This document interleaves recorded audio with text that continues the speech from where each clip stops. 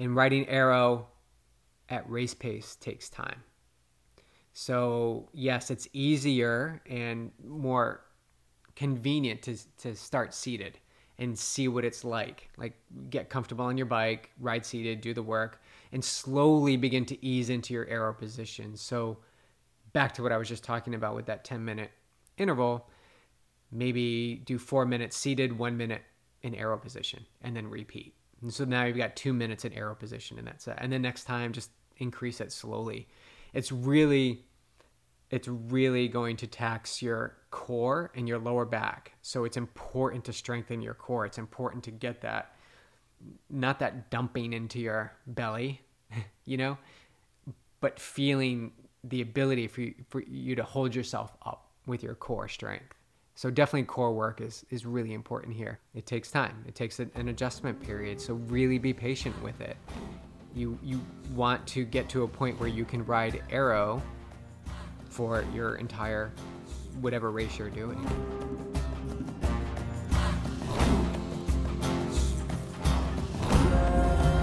Welcome back to the Yogi Triathlete Podcast. I'm Jess, your host, and you know what? I love saying that. I love this community. I love this medium of connection, and I love how deep you guys are willing to go with us. I'm here today with Coach BJ, and I think he would agree when I say, keep going deep, you guys. Go deep by going in, and you will see that everything you need, all the answers, all the wisdom, and limitlessness is already inside. Coach, what do you think about that? Yeah, 100% all in. When do you think you really realize that? Because you say that a lot to your athletes, but do you remember a time in your life when you were like, oh my God, this does make sense. Everything I need is inside. I can't pinpoint one particular moment. I want to say it probably is part of my evolution in the yoga teacher training and meditation practice that just rose to the surface a little bit, that I got to stop looking outside. I'm already the person I want to be, so just be.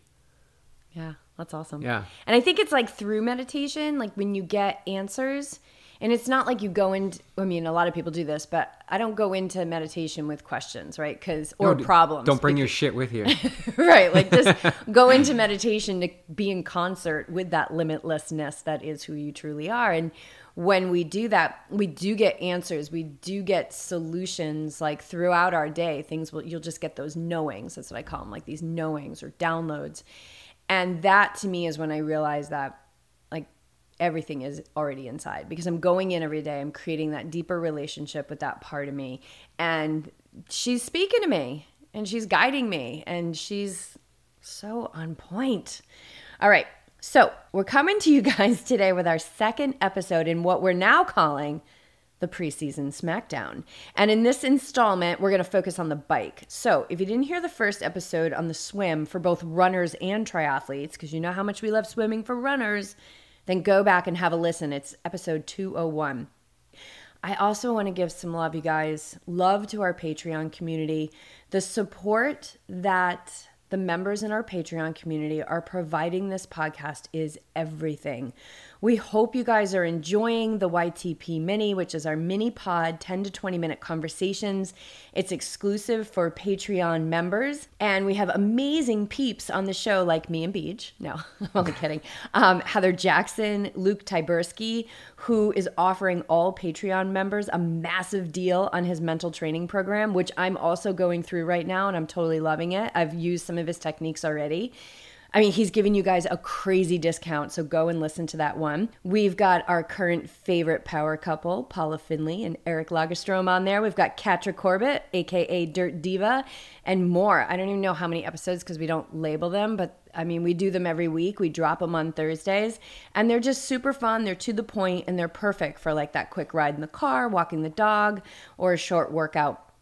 If you're not a Patreon member and you feel like it's placed on your heart, or you're getting FOMO that you're not getting the YTP Mini, then get over there. We invite you to do that, to live from your heart, to listen to your heart. There's no lack in this universe, you guys. So $5 a month, $10 a month, $20 a month. We really would appreciate your support. It's patreon.com/Yogi Triathlete. And you can become a patron today and have access to all the goodies. There's more than just the YTP Mini there. Right now, we're a 100% listener-supported podcast. I really want to keep it that way. You know, I've been receiving emails from companies that are reaching out to be sponsors on the podcast, and I just keep saying no because I really want to see how we can connect with our community to really just keep this podcast ours. And I mean that as in yours, mine, like ours. You guys were in this together. So we'll see, you know, that's the intention, but we stay flexible. So anything else before we get started, Beach? Well, let's check in with your training because this is a pretty epic week that you just finished here. Yeah. And I know this is going to launch later down the road, but you just finished, we're the first week in March. What did you just finish? Yeah, I just had a 60-mile week, over 9,500 feet of climbing in a week, which is amazing. So I've been tracking my vert every week too, which I've never done before, but I've also never done a race where there's 18,000 feet of climbing. So just seeing, like, being curious, like, what am I getting and it was like, I was like 3,000, 3,500, then it was like 4,000, 4,000, 5,000, 5,000. Then one week I had like 7,000. And then we were quote unquote going to take it down a week, but I kept feeling really good that, you know, it was 6,000. And then today topped it off at over 9,500 feet of climbing this week and 60 miles. I feel so good. Like, I'm so energetic right now. I got up at 4:30 in the morning yesterday, you know, got up, did my half an hour of strength, ran over 20 miles on the trails with like 4,000 feet of climbing. And then this morning got up again at 4:30 in the morning, even with the spring forward situation that happened, and got back on the trails, did another 11 miles. Not so much climbing. Like, I think maybe we got 1,000 feet in or something. And came home. I was tired. Like I told you, I was like going to take an exit off the highway and like take a nap in a parking lot. The body definitely needed rest. And I came home and took about an hour nap, crashed hard. And I feel good. The body feels good. But none of that is planned. No, that's so important. Which I think is really important. And we get questions about that a lot. Especially We're not chasing 60 miles right now. No, we're not chasing numbers, and we don't have a templated plan that says you're going to get this elevation and this mileage. But this is the perfect scenario where we just felt into the week. You had somewhat of a light week, not as light as I guess you wanted it to be, but what I perceived it to like be a was couple lighter. Weeks ago? Yeah. And then this week just sort of fell into place, and we did a big run on Tuesday, like big vert. And I wouldn't say it was a run, it was more a hike slog, but 5 hours out on the trails, and then you're able to back that up this whole week. So you just can't plan that stuff. That's why presence and having that body awareness and attention to what's showing up in the moment, not looking ahead to what you have to do in the future, which doesn't exist. I had heard, or I had gotten invited earlier on in the week for a Saturday run for 24 miles. And I didn't say anything to you at the beginning. Like, we did that big run on Tuesday, and I was like, I know he's going to, like, on Monday, he's not going to tell me what my Saturday workout is. So I'm not even going to have the conversation. And then I think it was Thursday, and I was like, so I've been invited to do this run, like 24 miles. And you were like, all right, you feel good? I was like, yeah, I feel good. And it ended up being 20 miles because there was a loop that was like, we got up to this loop and it was all barbed wire, like, keep out, don't get on my property. So we ended up doing 20 miles yesterday. And the girls that I was with, they were like, well, we're going back out tomorrow to cap it off with like another 10 miles, which ended up being a little bit longer today. And I came home and I was like, I feel really good. Like, I felt good and strong and amazing that entire 20 miles. Can I go again? You were like, yeah, go. So I went back out again today. So I was happy with a 50-mile week, but I ended up getting a 60-mile week. And I've said this, I said it on one of the YTP minis we did. I've said it on this podcast, like, I am putting load on a new body. And I think the strength that I've been doing with Dr. Dave since July it's been critical. The consistency that I have done with him. And, you know, why did I wait so long? Well, I waited so long because of the reason why so many people wait so long. I thought it was going to be too expensive. I didn't think I was going to be able to afford it. And I was actually getting our taxes together, and I was looking at like all the charges and stuff. And I was like, wow, like, I don't even feel that. Like, if you really need something, we've got to be able to trust that the money is going to come. And I looked, I was like, whoa, we were dropping some cake, because then you started doing it and we were going every 2 weeks. And I was like, I'm not going to be in fear of money. I'm going to go. And it's changed my life. And of course, consistency over the years, right? Like, I mean, I started triathlon in 2004 or something like that. So I've been at this for a long time, and I was consistent coming off of my races last year. Even if it was just 3 weeks of 20-minute runs. So I'm just, it's kind of freaking me out. Like, why do I feel so good? But I feel like this is like a pratyahara thing, like where, which is like a limb of yoga, where I don't want to expend that energy. I just want to keep building it.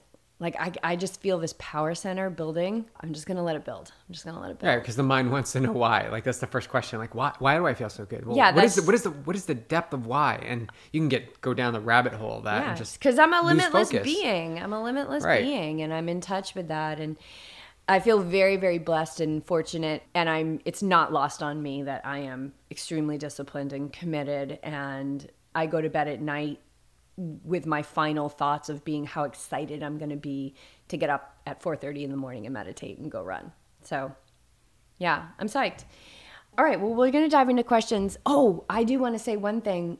If you've listened to earlier episodes of this podcast, and back in the day, you probably heard me saying 3 1-hour sessions in the yoga studio every week, and I never waver on that. Well, I've had to waver on that. Well, yeah, something's got to go with your training going up, your strength routine. So I've been doing 10, 15-minute yoga sessions, and they're amazing. And so I want to tell everyone that I've been putting content up on our YouTube channel. I got a new microphone, so the mic that sounds good. I'm not a pro with it yet, and you'll understand what I'm saying, but it's not too distracting if there's any kind of little microphone wiping or anything like that. But so I've got 2 15-minute flows up there, a 19-minute flow up there. I'm going to put a 10-minute flow up there that I've been practicing, and so that's for everybody. So go to our YouTube page and check out some of these videos. They're awesome. Cool. Start with the first question. All right. These questions are awesome, you guys. Thanks, guys. Yeah, for submitting them. I love this community. Really awesome. Okay. All right. This comes from Jennifer. She's, as a new triathlete to the sport, how do you get stronger on the bike? I've raced 2 70.3 races so far and really find I'm struggling at the end of my ride. And then on the run, I just fall to pieces. Even though in training, I can run the distance just fine. So, race pace effort. What is happening there? Yeah. And by the way, Jennifer, you're kicking butt. You've already done 2 70.3s and you're new to the sport. Yeah, now you're just going to dial it in. Continue to crush it. Yeah, so getting stronger on the bike, it's such a big question, because there's many ways you can get strong on the bike.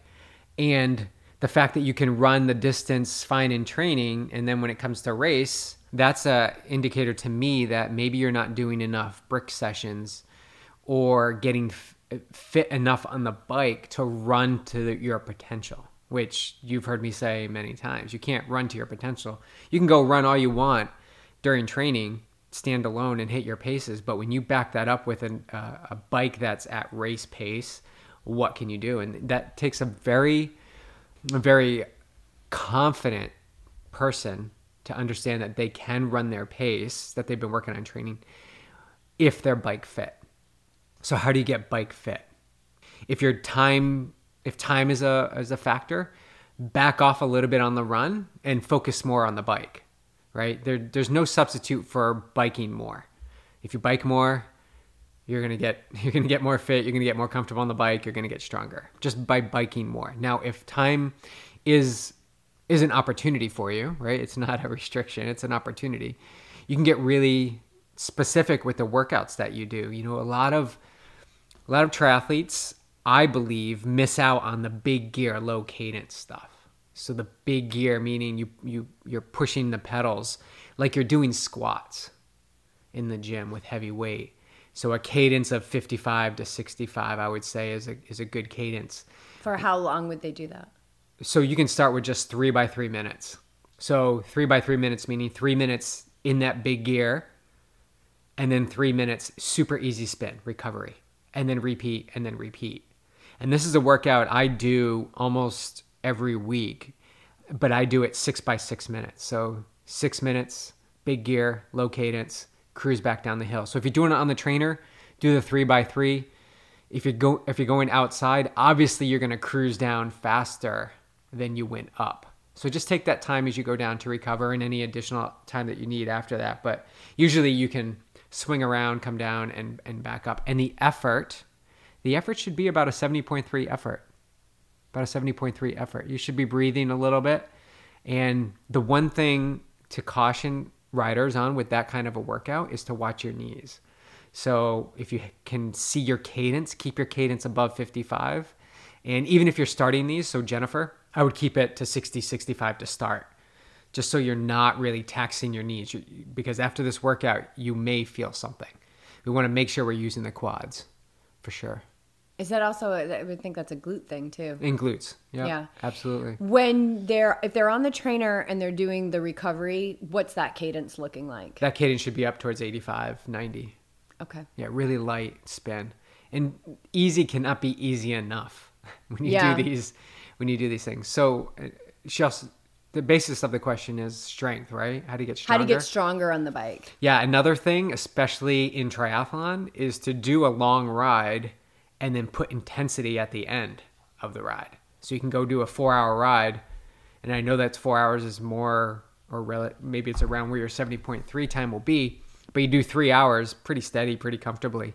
And then in that last hour, you do a progression build to race pace. And then you run off the bike. And what you do week after week is you start to expand that section of what race pace is. So you start to feel what it's like the longer and longer you hit your race pace, what it feels like to run off the bike. And when you do that and you're running off the bike, what's that run pace? I know we're not getting into run, but I guess with triathlon, we got to be talking about bricks. Yeah. I think there's a couple of things you can do there. There's a couple things. In the off season, I really like to have our athletes like 10 to 15 minutes strong off the bike, like really strong, but it's only 10 or 15 minutes. And what I like to do is have them do an out and back, right? Out 8 minutes and back 7 minutes, so they're like pushing themselves. When you get closer to the season, like maybe in that base and build phase, you want to extend that run. Maybe for a half Ironman, I would say get off the bike and build to about a half hour, 45-minute run. I think would be really strong. And then as you get closer to the race, kick that pace up and then do intervals. Like there's always the option to do intervals. The key though off the bike is to think about having quick feet and tiny steps. Get your leg turnover going. It doesn't have to be hard. A 70.3, which sounds like Jennifer's racing, is going to be anywhere from an hour and a half to 2.5 hours. So those first few steps, they're not going to feel the best because you just went pretty strong on the bike. So you want to get your feet under you. So really give it time, but think about getting that quick turnover versus lumbering, which is what the legs want to do because they've just been pushing the gears pretty hard. Yeah. All right, cool. Is that it? For that strength? was a lot. I think that's good for strength. Oh, what about wall sits? Oh, yeah. Yeah, it's a really good exercise. If you're working on the trainer, riding the trainer, easy set. Let's say you're riding for an hour, steady, every 10 minutes, jump off your bike and do 2 by 1 minute wall sits. And just Google what a wall sit is or YouTube what a wall sit is. But you gotta have your arms, I like to have the arms up and you're leaning against the wall and your quads should be, shaking pretty good. So after that 10 minutes, you do your 2 by 1 minute wall sits with about 30 seconds to a minute rest in between. And then you jump back on the bike and do it again. So every 10 minutes. So in an hour ride, you're doing that 6 times. However, I like to spice it up a little bit. And at the very end of your ride, you hop off the bike and you do a wall sit for max time. And what is the Team Yogi Triathlete record for max sit? I've seen 5.5, 6 minutes. That's pretty good. Yeah, by one of our pretty awesome athletes. I'm pretty sure that's what made me leave the sport. I was like, I'm not doing this anymore. Okay. So thank you. You were a catalyst for a sport I love now. Okay. Is it better to ride seated or aero for your workouts? This is Chad. Seated or aero? I go back and forth.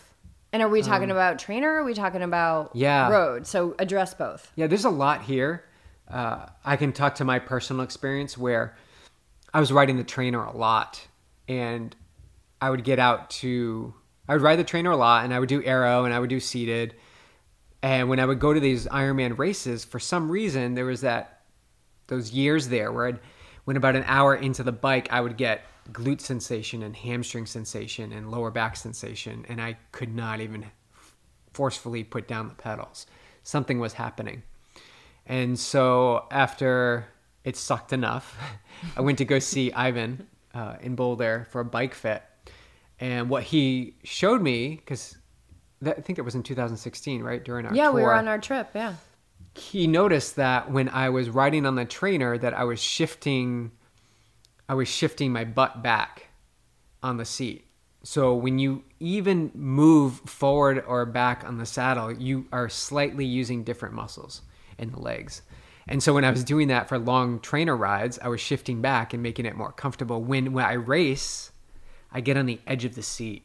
I get on the tip of the seat, the saddle, and I really force those legs over. And as soon as he made that adjustment, the next two rides I did in Boulder were fine. Then we went to Utah, and I rode with the Iron Cowboy for 6 hours, I want to say, because he was training for Cozumel, and I was able to do that ride just fine. It felt really good. So to answer his question, I think it really is important that whatever position you choose, you're riding the right position at that time. So if you're going to be in aero, make sure you're riding aero as you will on race day. I like to ride seated a lot when I'm doing big gear work and quick 30-second turnovers. When I get more into the steady 10-minute sets, 20-minute sets, 30-minute sets that are more race specific, I get into the aero position. I like specificity, and especially here in California, I can't get into the aero consistently for a prolonged period of time just because of the undulating hills. Yeah, so be flexible with it. Is that what you're saying? Depending on your terrain? Yeah. And what about on the trainer? Yeah, I stick with riding aero for the just specific intervals. Okay. For race pace intervals. Otherwise, seated is good. And I would also add, if you tend to ride seated, is that because you're avoiding the aero? If it's uncomfortable, it could be a bike fit issue. Really. Oh, I'm glad you brought that up. Yeah. Yeah, that's really important. Riding aero takes time. And riding aero at race pace takes time. So yes, it's easier and more convenient to start seated and see what it's like. Get comfortable on your bike, ride seated, do the work, and slowly begin to ease into your aero position. So back to what I was just talking about with that 10-minute interval, maybe do 4 minutes seated, 1 minute in aero position, and then repeat. And so now you've got 2 minutes in aero position in that set. And then next time, just increase it slowly. It's really going to tax your core and your lower back. So it's important to strengthen your core. It's important to get that, not that dumping into your belly, but feeling the ability for you to hold yourself up with your core strength. So definitely core work is really important here. It takes time. It takes an adjustment period. So really be patient with it. You want to get to a point where you can ride aero for your entire whatever race you're doing. Arizona, you can ride aero for 5 to 7, 8 hours. And if you're riding aero, you should be able to run off the bike riding aero. So you really need to practice that. Yeah. That does take time.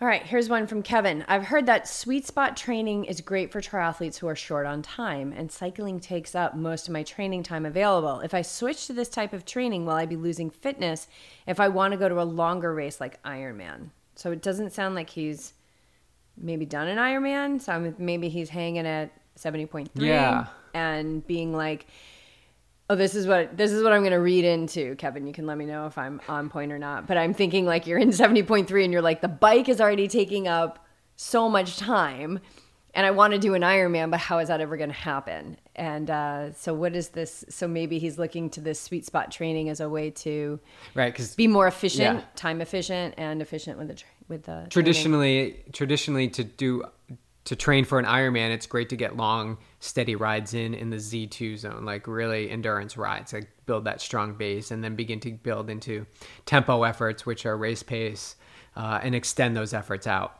And then you want to sprinkle in some of the VO2 max, the really high intensity sprint like stuff, not too much of that.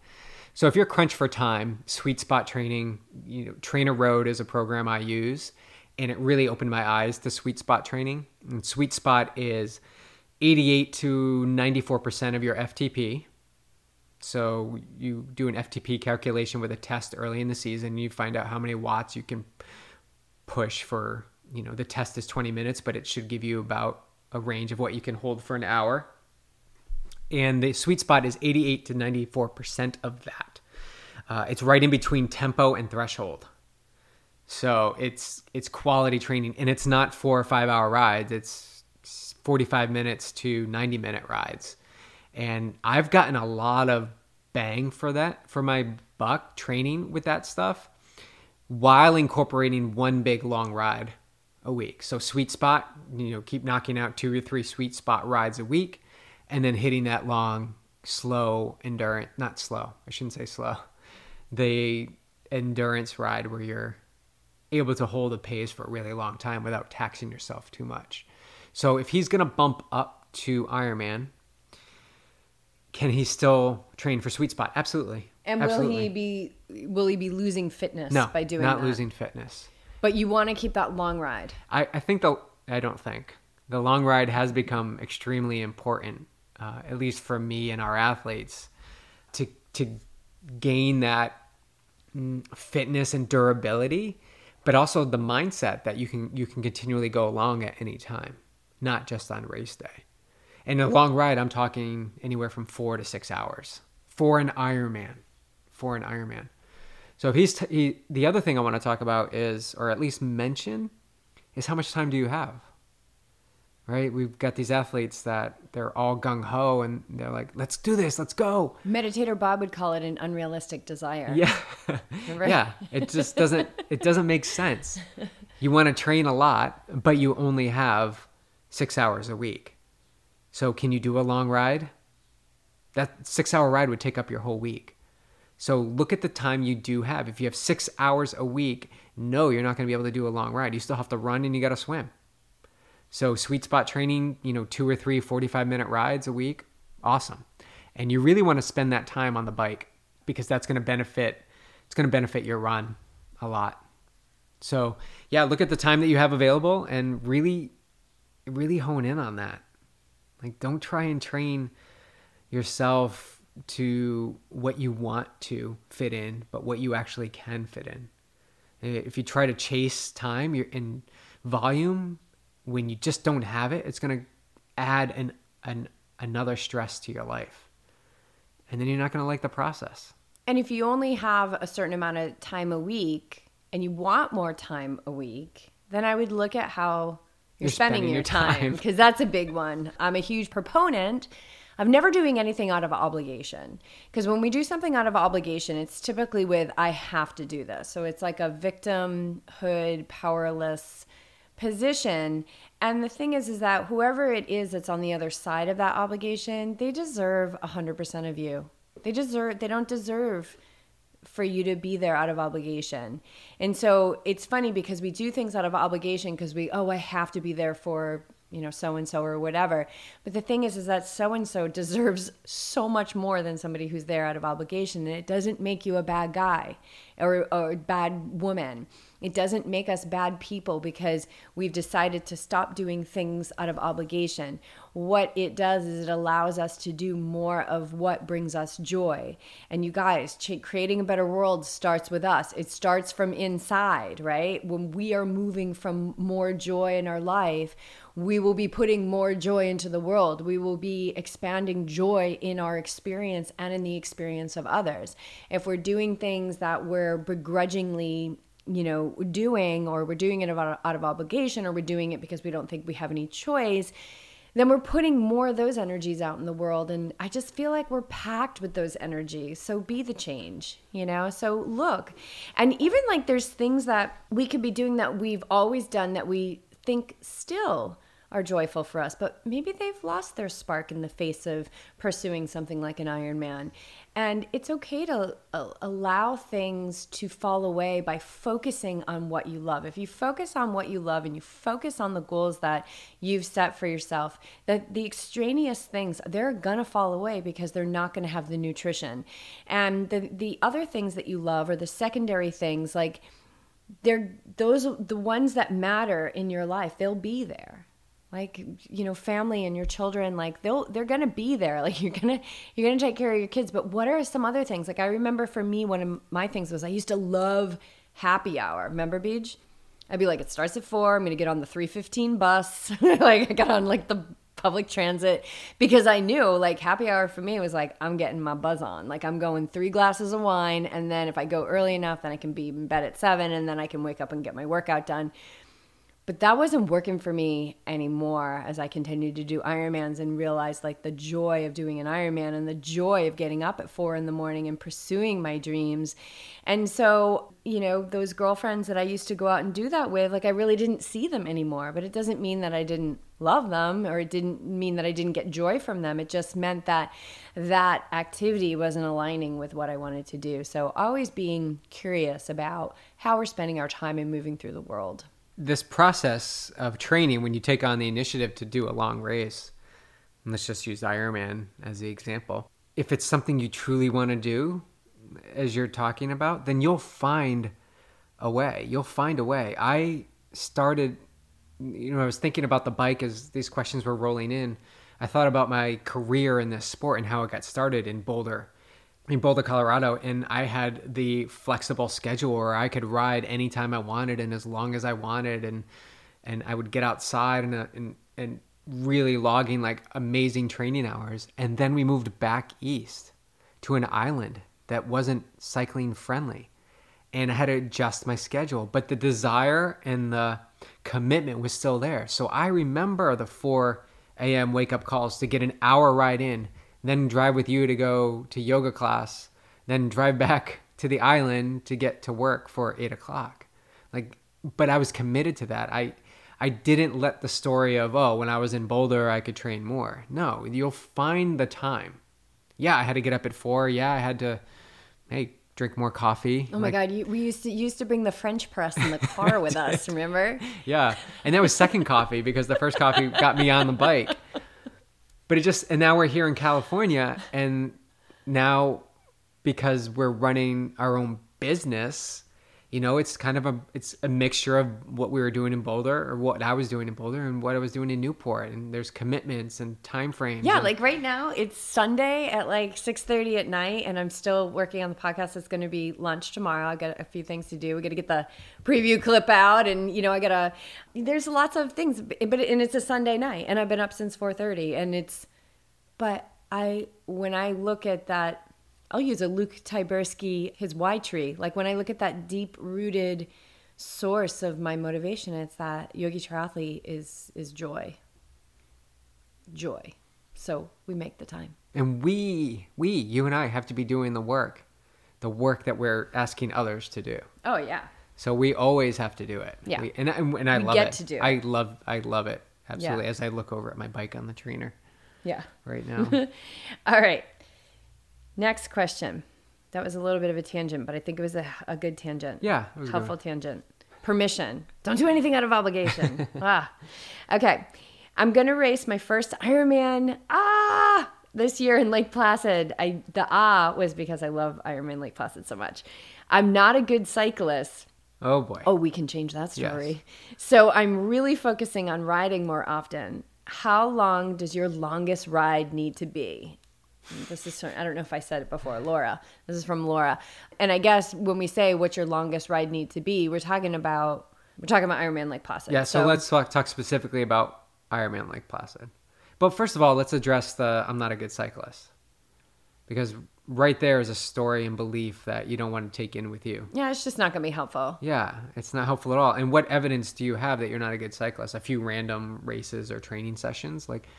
But all of that is just a judgment anyway, if it was good enough or not good enough. And think about all the future opportunities you have to have epic experiences on the bike and to be great on the bike. Yeah, and what if you change that story to like you don't even have to be like I'm a epic cyclist, but you can be like I'm a good cyclist. I'm a solid cyclist. I'm a cyclist. Or I'm getting How about better. that? I'm getting better.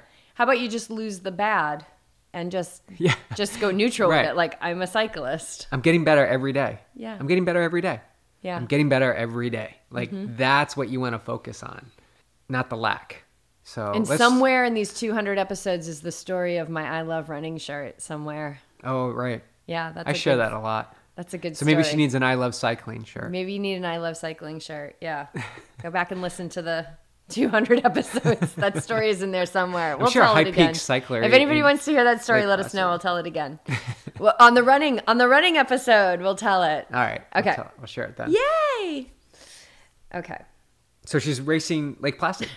So what should her longest ride be? Yeah. For Lake Placid, which is one of the most challenging bike courses on the circuit. I love Lake Placid. So good. So good. So good. It's very hilly. So your longest ride doesn't need to be more than 5 hours. 4 to 5 hours would be good. I don't know where you live, if Lake Placid is an option for you. And I actually did this when we lived in Rhode Island. I went up, drove 6 hours and spent a weekend there and just rode the course, swam in the lake and ran on River Road. But the focus was to ride the hills of Lake Placid. So the thing with Lake Placid is that you can get any type of weather. So yes, you want your long ride to be strong. You want to get fit. You want to do hills, lots of hills. Like get in a lot of the hill work. So big gear work would be Big gear work. So if we're talking about trainer too, like big gear work. Yeah, on the trainer. Wall sits, Laura. So this race, you don't really need to be an aero that much, to be honest too. It's you're sort of climbing a lot of the race or descending that big descent into Keene. But the weather, let's go back to the weather. The weather can be very challenging. So for this race, you can have all the fitness you want on the bike, but it can be 90 and humid, or it could be 60 and downpouring, thundering, which is what Jess experienced one year. And your nutrition is going to be different and your body's going to react differently. So it's important to do your due diligence with the bike, right? Because we can't control the weather. So get yourself into the best bike shape you can get yourself into and practice nutrition. Absolutely practice nutrition. 5-hour rides. And if you can get up to Lake Placid and actually get on the course, I suggest getting 1, if not 2 loops of the course in. Oh, yeah. For sure. We did that every year we lived there, we went up to Lake Placid. It was a vacation destination. Like even if we swimming in were the lake. volunteering and we weren't racing, we would go up for a training weekend and we would ride the course because it's so amazing. Okay, Tom. I like this. Tom's to the point here. Road bike versus tri bike. Watts versus heart rate versus RPE. I like it. All right, road bike versus tri bike. I did my first Ironman. On an $800 aluminum giant. Yes, with clip-on bars. Clip-ons. And I finished. You did. So I highly recommend, if you're getting into the sport, if you really think you love the sport and you're going to be in it in a long time, get a tri bike right away. But if you're dabbling in it and you kind of want to see if you like it or not, get the road bike, put the clip-ons on, and have an experience and see what happens. You're going to end up buying the tri bike. You're going to end up buying a tri bike. Just get a tri bike. Most people have a tri bike and a road bike. I am not most people. Well, we used to have mountain bikes, tri bikes, and road bikes. Right. 1 each. So we had 3 bikes each. Yeah, we had 6 bikes. 6 bikes. That's the Boulder lifestyle, though. Now we've got 1 bike. So, yeah. So I think if you're committed to the sport, tri bike is the way to go. Absolutely.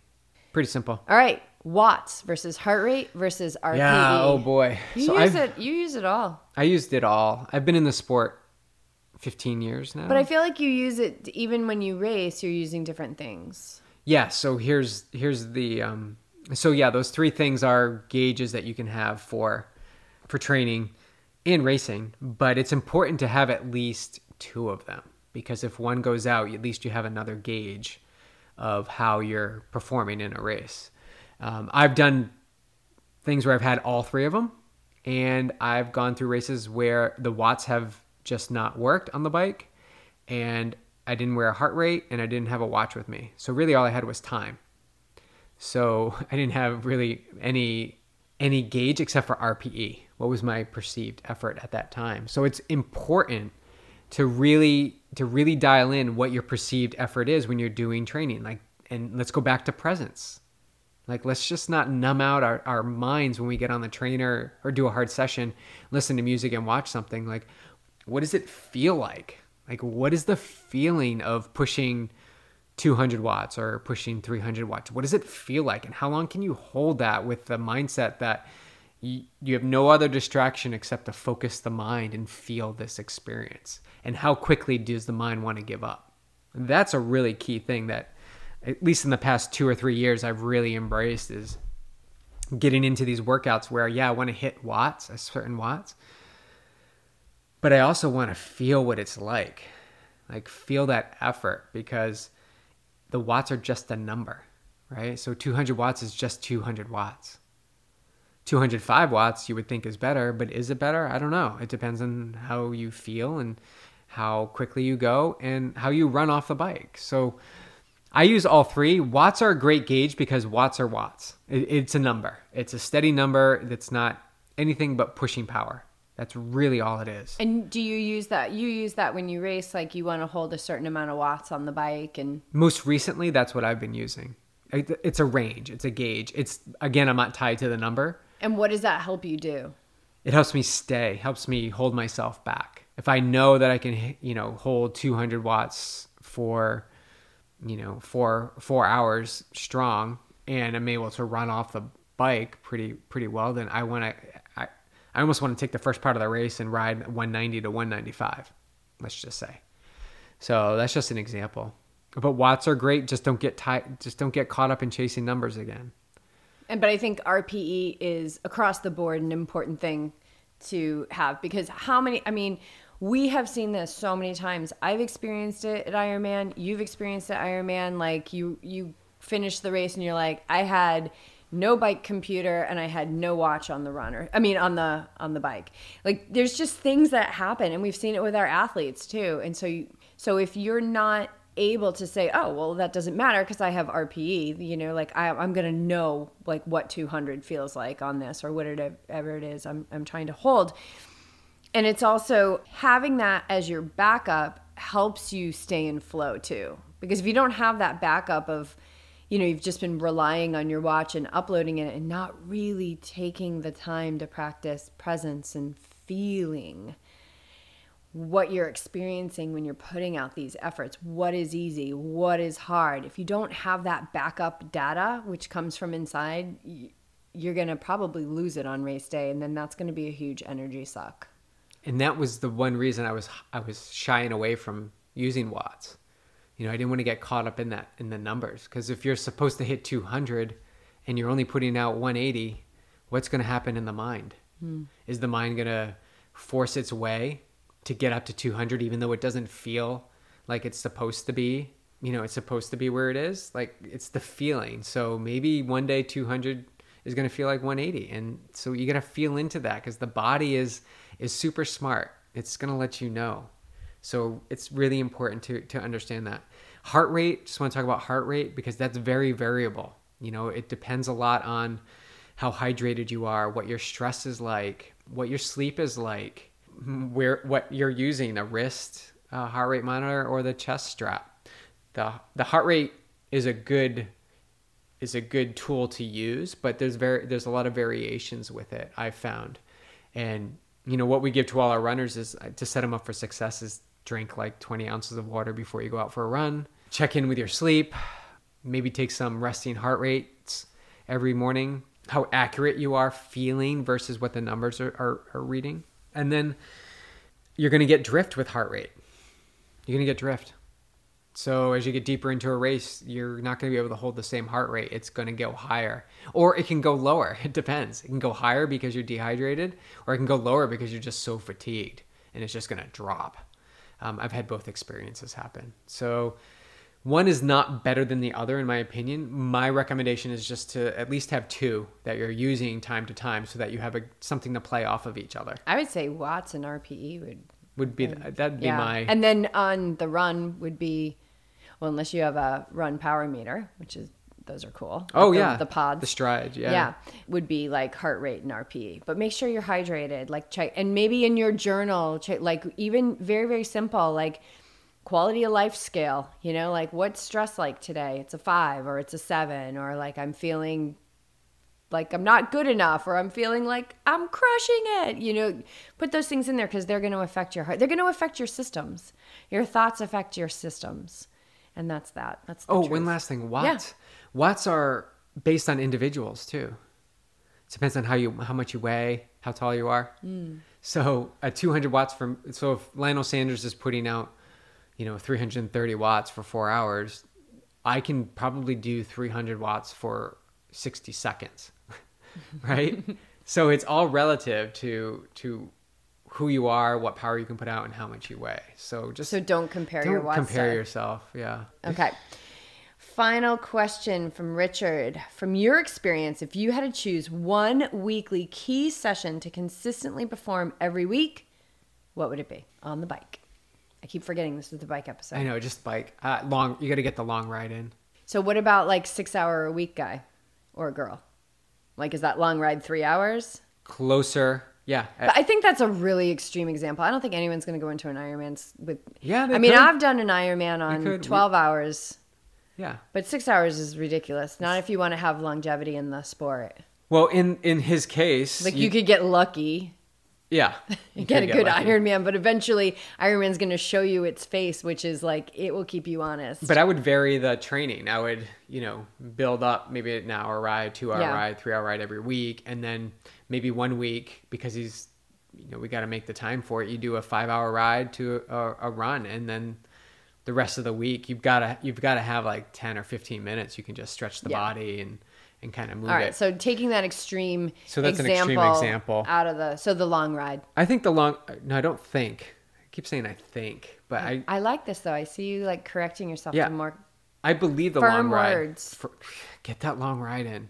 And I was told by a mentor to get a nice 3 to 4 hour ride in a week and a nice 5 to 6 hour ride in a week. Are you doing that? And I'm doing it now. I've been doing it for the past 1.5 years. And it's really showing. But and what does the long ride look like? You can break it up any way you want. For me, in the off season, I like my long rides to just be collecting vert. So I'm not necessarily collecting 112 miles. I'm collecting maybe 60 or 70 miles, but a lot of hills, a lot of ups and downs, and it's not pushing it. It's just biking up and down, up and down, up and down. That's where I build my strength.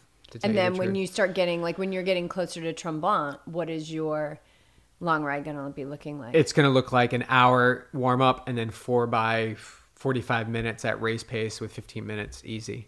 That's building nice. Up to 4 by 1 hours, 1 hour at race pace.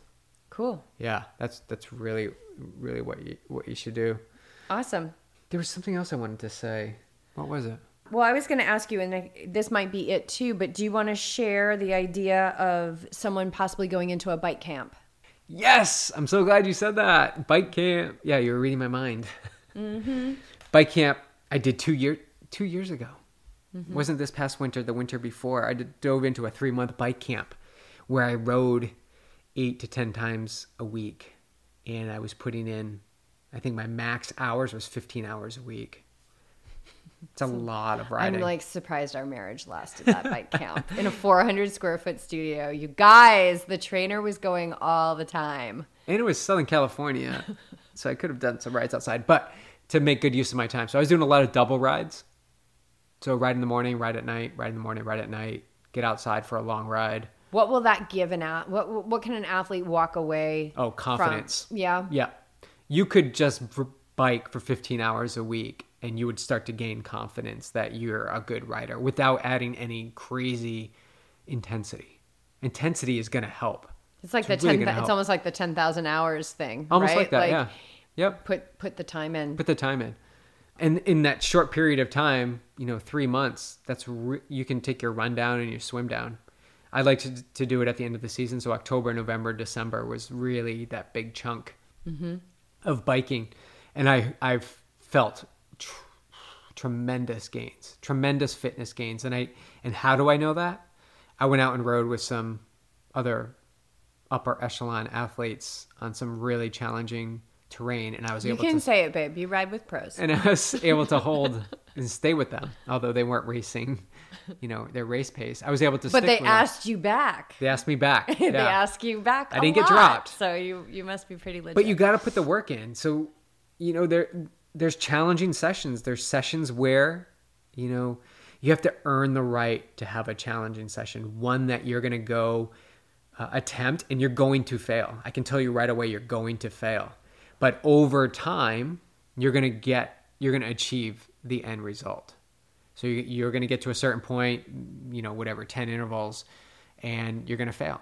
Like your legs just won't be able to do it. Next time, maybe it's 11, then maybe it's 15, and then maybe you'll dial back to 10.